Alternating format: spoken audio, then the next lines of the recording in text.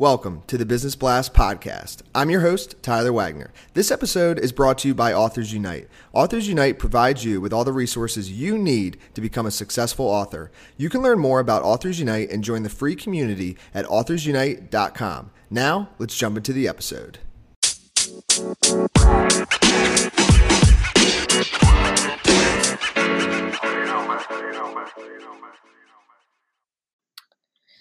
All right, everyone. Welcome back to another episode of the Business Blast podcast. I'm your host, Tyler Wagner. Today I have Brianne Winter with us. She is the owner of Speak Up Consulting and Coaching, which helps businesses with their training and onboarding needs. So welcome to the show, Brianne.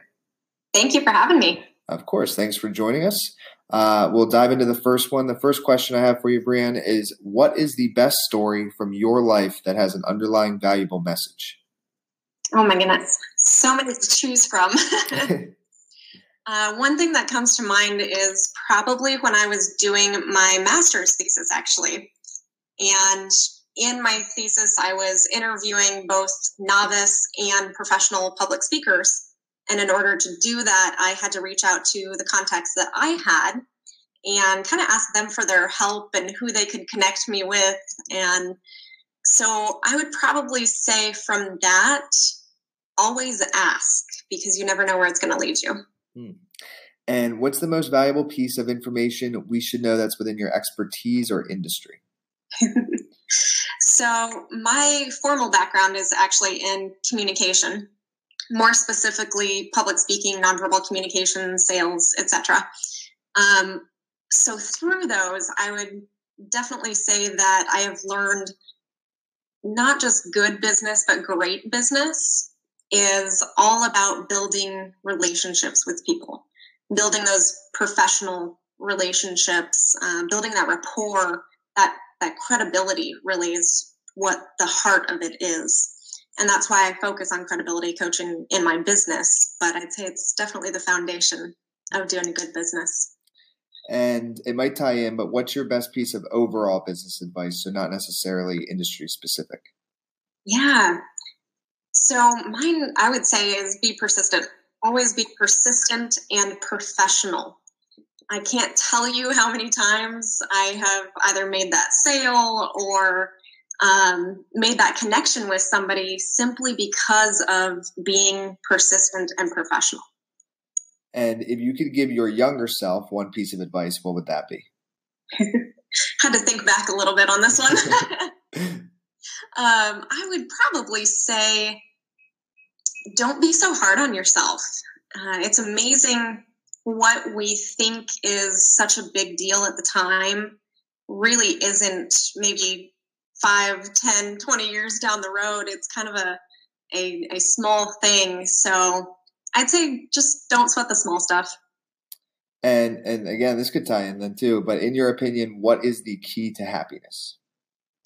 Wow, what a great question. I feel like we're all kind of searching for that at some point. I would say not necessarily find your passion, because I think that that's kind of oversaid at this point, but find your purpose.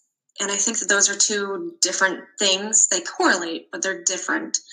And find that purpose, really what that calling is for you, and follow that every day. One of the things that really helped me with that and finding that mental clarity is meditation. It's amazing what it'll do. Agreed. And what is the best book that you've read, and what was the number one thing you learned from that? Yeah.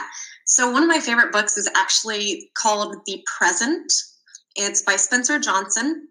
And I wouldn't necessarily say it was the content in it that I learned the most from. It was how it was written, even though the content is great. It was how the book was written, though, and it talks about success and focusing on the present. And it's really written in a way that it's a story, and it kind of just makes you follow along, and the story wraps you up in it. And so it's kind of just a different viewpoint. So that's really what I took away from the book, is in different situations, how to think about those in a different way. And what is your favorite quote and why?